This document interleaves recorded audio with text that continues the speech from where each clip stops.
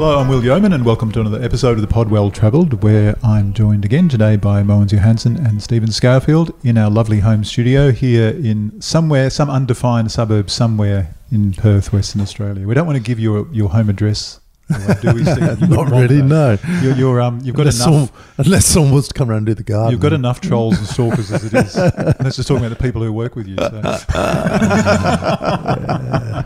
I might mention this little box-like object that's sitting next to me as well. Yes, why not? It's a power bank. So what we've got is a Rodecaster podcasting desk. Which is a podcasting desk which has got all the mics plugged into it, and it's got sliders so we can adjust each of the voice levels. Yeah, it's basically just a mixing desk, isn't it? A mixing with desk. A whole heap of other stuff. It's a super little podcasting unit, but we've got that plugged into an iTech World power bank. So this is it's about the size of a four-wheel drive's battery. How about a small esky? Small esky, yeah, that's right, like a six-pack esky. Six-pack. Yeah. And it's a very serious bit of battery. So this is now running the Rodecaster. It'll run all sorts of stuff. It'll run a small fridge for several hours. It's got a kind of socket, the 12-volt socket. It's got USBs, and it's also got a normal 230 AC out plug. So we just plugged into this iTech World power bank. iTech World is sort of based at Burswood, WA company. I bought this for $700 and something, I think. But this is a serious bit of kit. So, particularly when we're out and about charging drones all the time and yada yada, all the stuff that we need to charge, this is a very good bit of equipment. And the reason we're plugged into it today, of course, is because we're testing it out so that we can, in fact, go out and about in future editions. Yeah, we can take the whole studio out plugged into this one little battery. It's fantastic. Yep. So today we thought we might focus on not all things visual, but mainly photography, but as a way of travelling that's borderless, truly borderless. We can travel through the image, can't we? And I know you were saying earlier, Stephen, it seems odd to talk about photography and so forth on a podcast, but the imagination's a wonderful thing. The imagination is one, and it does. As you say, Mogens and I experienced this with the photo walks. Is that you can be walking around Fremantle. I mean, you could be walking around Rhode Island, or we could all name other places. When you're walking around looking for images, enjoying your phone camera or camera, you've got this kind of license to go out in the world. You've got a purpose, and you've got a frame to put the world in. I think that's very refreshing. For me, it's a great way to just, I don't know, it's all I think about when I'm taking pictures is just taking pictures, and I find it very cleansing.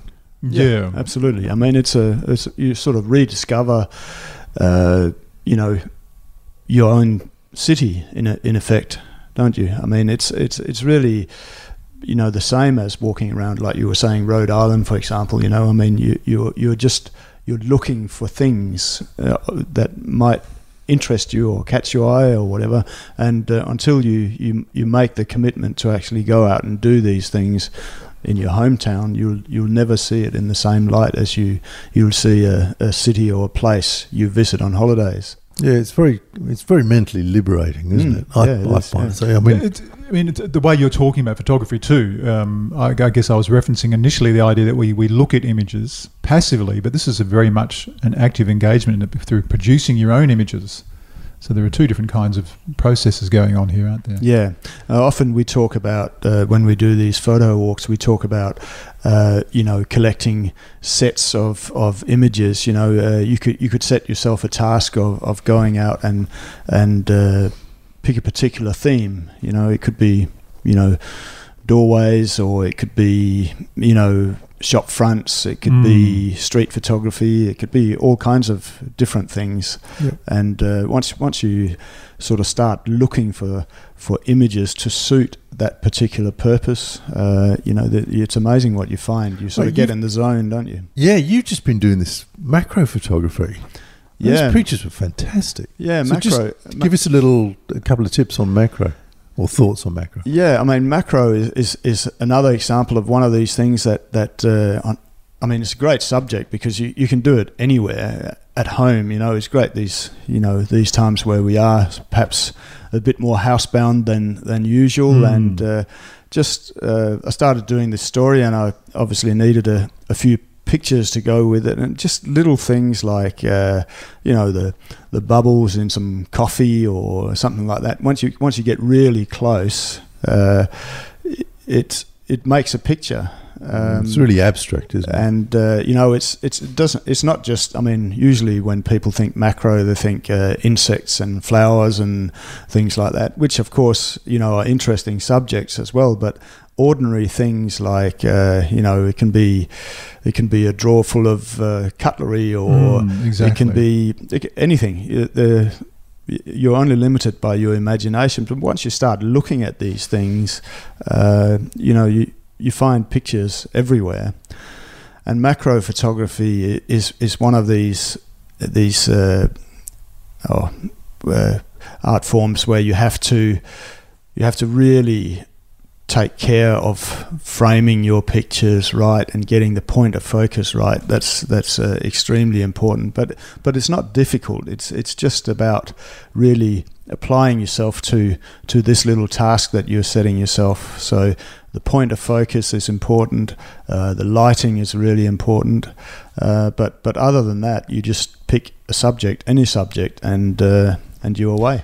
Those 2 points you've raised actually are really fundamental, aren't they? With a phone camera, is that wherever you touch on the screen will be the point of focus. Yeah. So that applies to all your pictures everywhere. Rather than let the camera work out what it's going to focus on, just take control of that is a really good point. Yeah. For all of our photography anyway when we're out and about. With the phone cameras, you are better off. I mean, sometimes with a conventional camera, you can have the point of focus very much to the foreground or to the background, whatever you think is best. But with the phone cameras, because of the way the lens operate, the optimal sort of area is sort of around the center of the frame. So you sort of need to keep that in mind. I mean, it tends to, a lot of the phone camera lenses are quite wide angle lenses, and if you sort of pick the extremities around the frame, it will start to sort of distort and not quite be in focus to the same extent. So good point. Yeah, we're straight into Will's territory of visual arts so much. I mean, but I do want to ask you both a question though, because you're both accomplished writers and photographers. Have you ever stopped to think, how do I think? How do you think? Do you either think in pictures or in words or mixture? Because, that's a fair question. It might sound weird, but a lot of people are predominantly visual thinkers or predominantly think in words. I think it's, one suggestion is that it's actually kind of the same thing, because this is not a waterproof argument, but, some of the best photographs have story in them. So if you're looking for a story, you're looking for a composition that gives you a nice tight point of view, and you've got a bit of war and a oblique view down a road, and you can see someone standing towards the end of the road, and they're obviously doing something. You've got a little story in a picture, and it's the same as writing a story. So I think looking for story is sort of the same. You're looking for something. That's a really good point, actually. It's still a form of storytelling, a form of narrative. Yeah, not necessarily verbal. And it is. In our writing, we have a point of, in our lives, we have a point of view. And we use that phrase a lot. Your point of view, my point of view is political, economic, religious, whatever you like. And in photography, you have a physical point of view, POV, as an angle that you choose, and none of us really want, lots of other people in our pictures and power lines, and, we manicure and sort of refine our view through the screen, or it's always a matter of selection and exclusion, isn't it? Yeah, Anytime exactly you take a photograph. Yeah, and it's the same in our writing. You're choosing. You have a point of view. So if you're thinking of the same things, and if you're going out looking for story, and you're going out looking for oblique views and points of views, then you can combine the two into one thought, I suppose. So, Mogens, how about you? Because you were mostly a photographer in your long and illustrious career as a journalist before you got more into writing. Do you still think predominantly as a photographer, or are you sort of feeling like it's more balanced nowadays?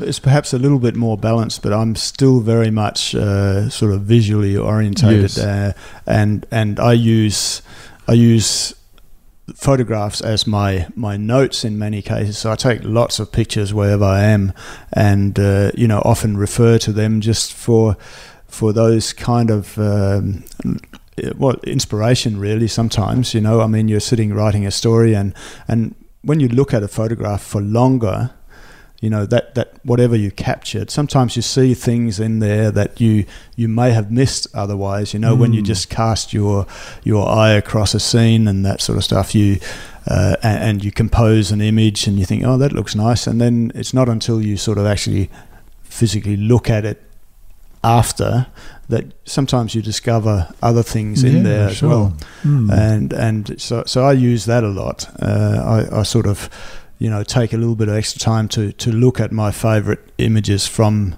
a location or an assignment, and just refresh my memory. Aid memoir, aren't they? They're fantastic. I'd do the same actually when writing pieces. It's a really good idea. Well, there you go. I think we also, you learn a lot by looking at pictures. Whether it's visual, painted art, visual art, sculptures, or photographs. It's all part of the education of the eye, and obviously online there's just as much as you could, want to see. I'm sure most people listening to this will be following whoever they like on Instagram. I'm not so sure about that. A lot of that is a sort of procured type of view, but I just thought I'd mention that the State Library of Western Australia has 70,000 images now available online through the State Library catalogue. So that's a great way of seeing sort of historic WA, but also just seeing lots and lots of images. That they've got a full State Library catalogue at SLWA, State Library of Western Australia, that is, wa.gov.au. So just perhaps have a look through for that. That's interesting. And just as an offshoot of that, of course, there's an exhibition of Izzy Orloff's photographs at the State Library. It's on at the moment and runs until April the 17th. And Izzy, is often talked about as West Australia, one of West Australia's greatest photographers. He photographed through the, more over 40 years from the 40s through the 1920s onwards.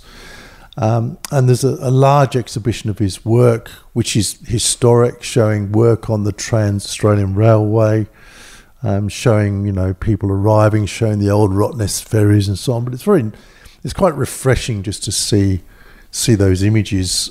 State Library of Western Australia in the ground floor gallery until April the 17th. So there's a couple of practical and very grounded suggestions for looking at lots of images here in Western Australia. And I'll just add to that, once you've done that, it'd be quite interesting to set your phone to square format, mono, black and white, and then go out taking pictures. And use that as a refresher of the palette, having seen all these images, to then go and, sort of mimic that yourself. And composing in a square is really quite different. I think, also viewing sort of historical exhibitions and photographs is important, because I think, going back some years, they were much better at recording events and places than we are now. We shoot a lot of people now, don't we? I think, not literally, obviously, but to get that establishing shot of St George's Terrace, or a historical event that's occurring, whether it's either QE2 coming into Fremantle Harbour or something like that, those kind of things that we, they're significant.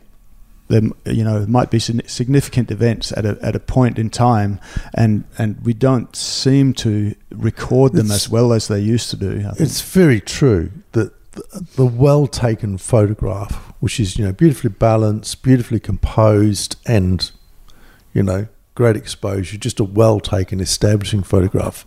I think you're absolutely right that we do less of that. We're looking for the more intriguing, offbeat, all the time. But it's a good point, actually, Mogens. I'm just looking through these pictures now, thinking how right you are. But there's a moment. Yeah, exactly. It's a good job we're recording it. But just what you were saying before, I think just like as with reading books, will make you a better writer. Looking at lots of pictures will make you a better photographer as well. And I think one of the things that's come about with social media and that sort of stuff is that we can all identify what a really good picture is.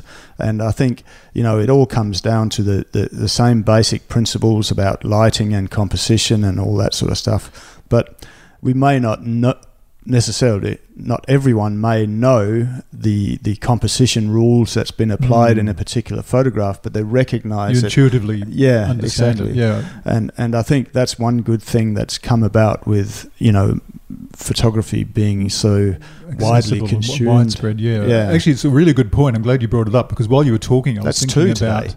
Okay, well, as I say, we're recording it, so indeed, people, if you don't believe it, here it is. This idea that, how we learn, as children, we always learn by imitation, don't we? So you're effectively doing the same thing. And in a way, to imitate by just looking and learning and just trying it out yourself is better sometimes better than learning through theory. I think theory comes afterwards. Not that many people get to be really good at what they do just by studying textbooks, do they? You've got to get out there, look at lots of really good stuff and then try it yourself, don't you? That's right. And do you think, and taking inspiration, because I'm thinking out loud now, but when you look at visual art, like painted visual art, to commit to painting whatever it is, a scene or a still life, that you have to be much more committed to composition. So, because you're going to spend hours and hours and hours creating this artwork, as opposed to just tapping lightly once with your thumb. That's actually a really good point. So, maybe looking at painted, visual art is kind of taking that next step backwards even into composition because, it has to be more thought out than a quick click. I'm wondering about that too, like, contradicting myself in regards to theory. If you look at the really good artists, you can always tell if they understand perspective and if they understand anatomy, because if they don't, you can see it straight away in the picture. And I'm not sure that's something you can actually get through imitation and copying. You actually need to understand the rules of perspective. You need to understand anatomy. In the old days, through dissecting corpses, of course, and nowadays we've got AI and all the high tech stuff where you can examine the human body and all its various layers and so forth. So that's kind of interesting, isn't it? It is. I'm not sure you can really become a good painter, for example, just by copying. It's always going to be lacking. Yeah. But writing and photography, somehow I think they're different. I think you can be great purely by just reading and looking, Yeah, and not necessarily understanding the theory. Exactly right. The next step in this is to take pictures, but then to have a little bit of written text with it. Exactly. And you can caption your pictures in your phone and just add some note or some interpretation. So you've got the view and you've got your reaction to it in one piece. As well. And I think they're not mutually exclusive, are they? They're not. Both. They're not. Exactly right. You are one person with one view, one perspective. It's a great time for this. We're all sort of in Western Australia. We're all poised, thinking about when will it be? Worlds, all that sort of stuff. Yeah, but as I often say to, particularly to people who approach me saying, want to be a travel writer, I'm going to send you a travel story. And I always say to them, don't send me your travel story. Send me your 10th travel story. If you're serious, send me your 10th one, because I wouldn't expect to go and play for Australia unless I'd been in the nets hitting a few balls. So this is a good chance for us to get in, to sort of set ourselves little moments when we take pictures, to get very familiar with. Mogens and I, and you will, sorry, the three of us can fill a 2-hour photo walk just with stuff that your phone does. There's that much that the phone cameras can do. And probably within, 1 square metre. That's right. We barely so move. much I mean, to the see first and hour do. we've hardly moved. So, be very familiar with, focusing your camera, with changing the exposure just by dragging the screen up and down. Another little technique is to use panorama in very short little pans. I mean, we tend to use panorama as this great long pan and get a tiny strip. But if you even with groups of people, 4 people, just pan along and stop. Just enough to give you a nice just to get rid of the foreground. Yeah, absolutely. It's great for lots of little scenes with buildings. Little panorama can be just, probably about 15 degrees, not 180 degrees. And just become familiar with all these techniques. So it's a great time to do that for when we all get moving further afield. And then, the rewards will come when you're in a tour group rushing past something and it's a bit of a grey old day in Europe and you want a lovely picture and you'll just go, I'll use that little pan and you've got the front of the building. I mean, you're right about all this technology, and that actually, just to go quickly back to that topic of theory versus practice, does it mean that with the mobile phone being what it is and all this other great technology, you can get really, really good results without knowing so much about aperture, f-stops, all the technical stuff that people used to have to know, and pre-digital, of course, the darkroom techniques. Can people, Mogens, you're the ideal person because you've been through all that change. Yeah, that's how old I am. I did not say that. You said that. Yeah. But he started off with a black hood over his head and someone holding up a flash, I think. It was a big wooden box. I don't know. Sure it wasn't like a stone with a chisel. Nobody moved for 15 minutes. But seriously, I'm saying that, like, technology is such that in some ways it might take the fun out of it, but it means you can get really, really good results just by touching a screen. Yeah, exactly. I mean, I started my, photographic career working in a camera shop. Yes. And I remember just little things like people would come in and they would ask you to take the film out of the camera, and you'd find that they hadn't put the film in the camera properly, So even, basic things like that in, probably 40 years ago, it was common. And there was also that unknown, if you didn't know the theory behind photography, the shutter speeds and the apertures and all that sort of stuff. It was a bit of a lottery for some people what they actually got out of their camera. And it wasn't until cameras like the Kodak Instamatic and those kind of things came out with the cassettes that made it easier to sort of load the film foolproof virtually. Yeah. And there was no sort of exposure settings or anything like that. There might have been a sun and a cloud. That was about it, but that was kind of the early adopters of that sort of simplified photography that we now see in mobile phones. Except mobile phones now do it far, far better, than some of these Instamatic cameras. They do, but it was interesting because you can bring, if you've got some of that knowledge, you can bring that into the phone. Absolutely. So, for example, talking about iOS, the iPhones, if you're in portrait mode, you see the little F in the top right. If you touch on that, you can actually adjust the depth of field, which is the sort of distance in focus before and after the subject. And you can do that manually and you can see it, but you can see it in the screen. So, that deeper understanding, which a lot of the audience will have, you can bring to the phone.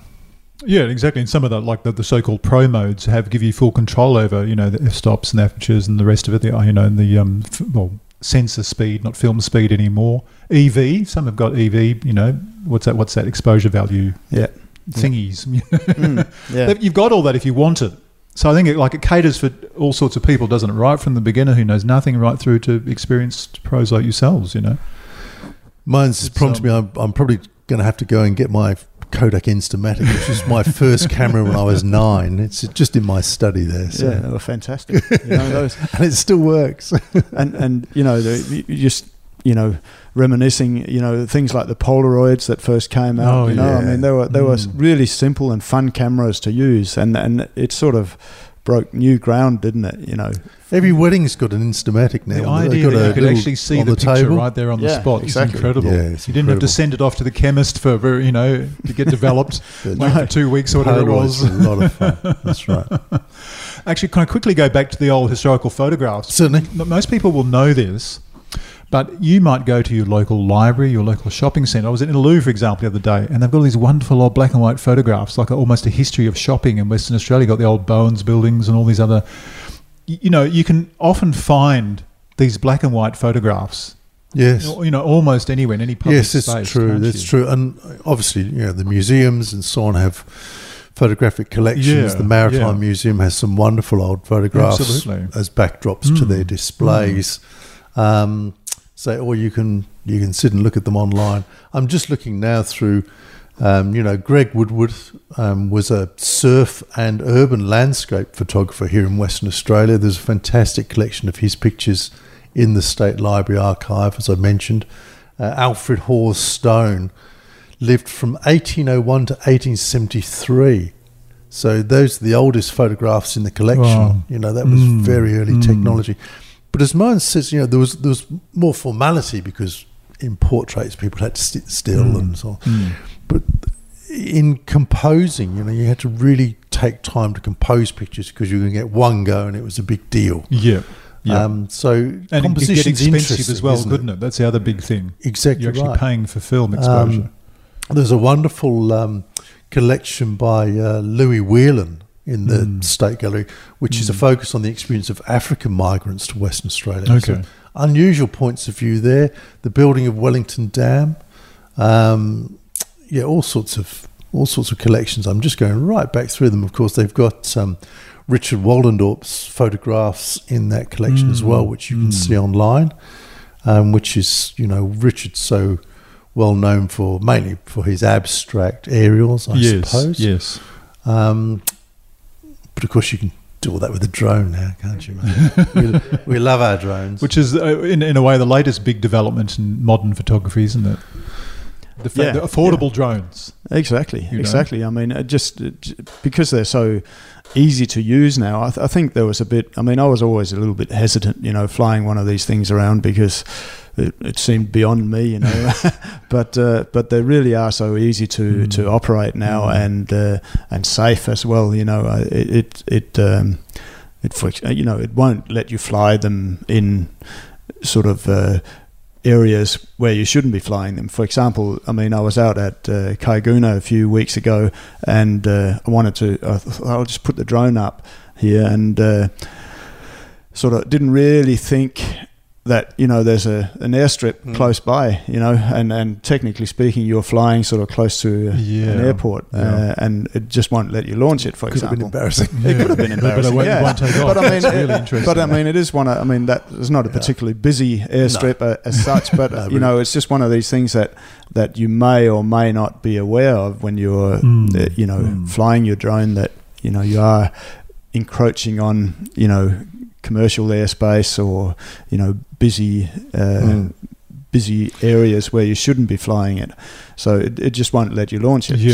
So you can't get yourself into I'd love too to say much trouble. 3 things to anyone listening who's in that same space of being nervous about these things. One is that there's a button that you press which it just launches itself and hovers probably about 2 meters off the ground, and from then on you can take control and take it up and away. 2 is that it calculates how much power it's got left in its battery, and when it comes to the point where it's got to come home, it will just say, I've got to go home now, and it'll come home. So you can't sort of run out of power and crash it somewhere. And 3 is that there is a home button when you just, even if you lose it, because I tend to fly mine off and I can't even work out where it is because it's gone. And if you just press home, it will just come home. Find its way home. Yeah. So between those 3 things, you're pretty well covered.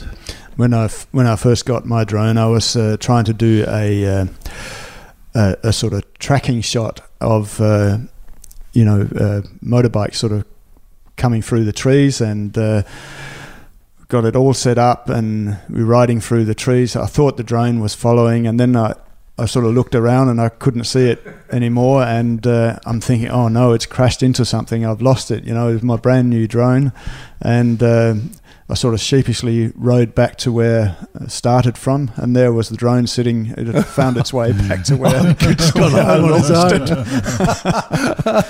That's fantastic. Yeah, so Fortunately, I've been flying mine quite a lot with Grady Brand, a friend of mine, and he's my spotter. So we go, it's over there, do this, do that. And I'm looking down at this thing, trying to go left and right, and getting instructions from him. So There's enormous fun to be had with these things. I think they're interesting. They're interesting for me now, not from this sort of enormous height looking down, but just to have them, 4 meters in the air, taking a slightly unusual angle. So it's just kind of frees up your photography to a slightly different angle.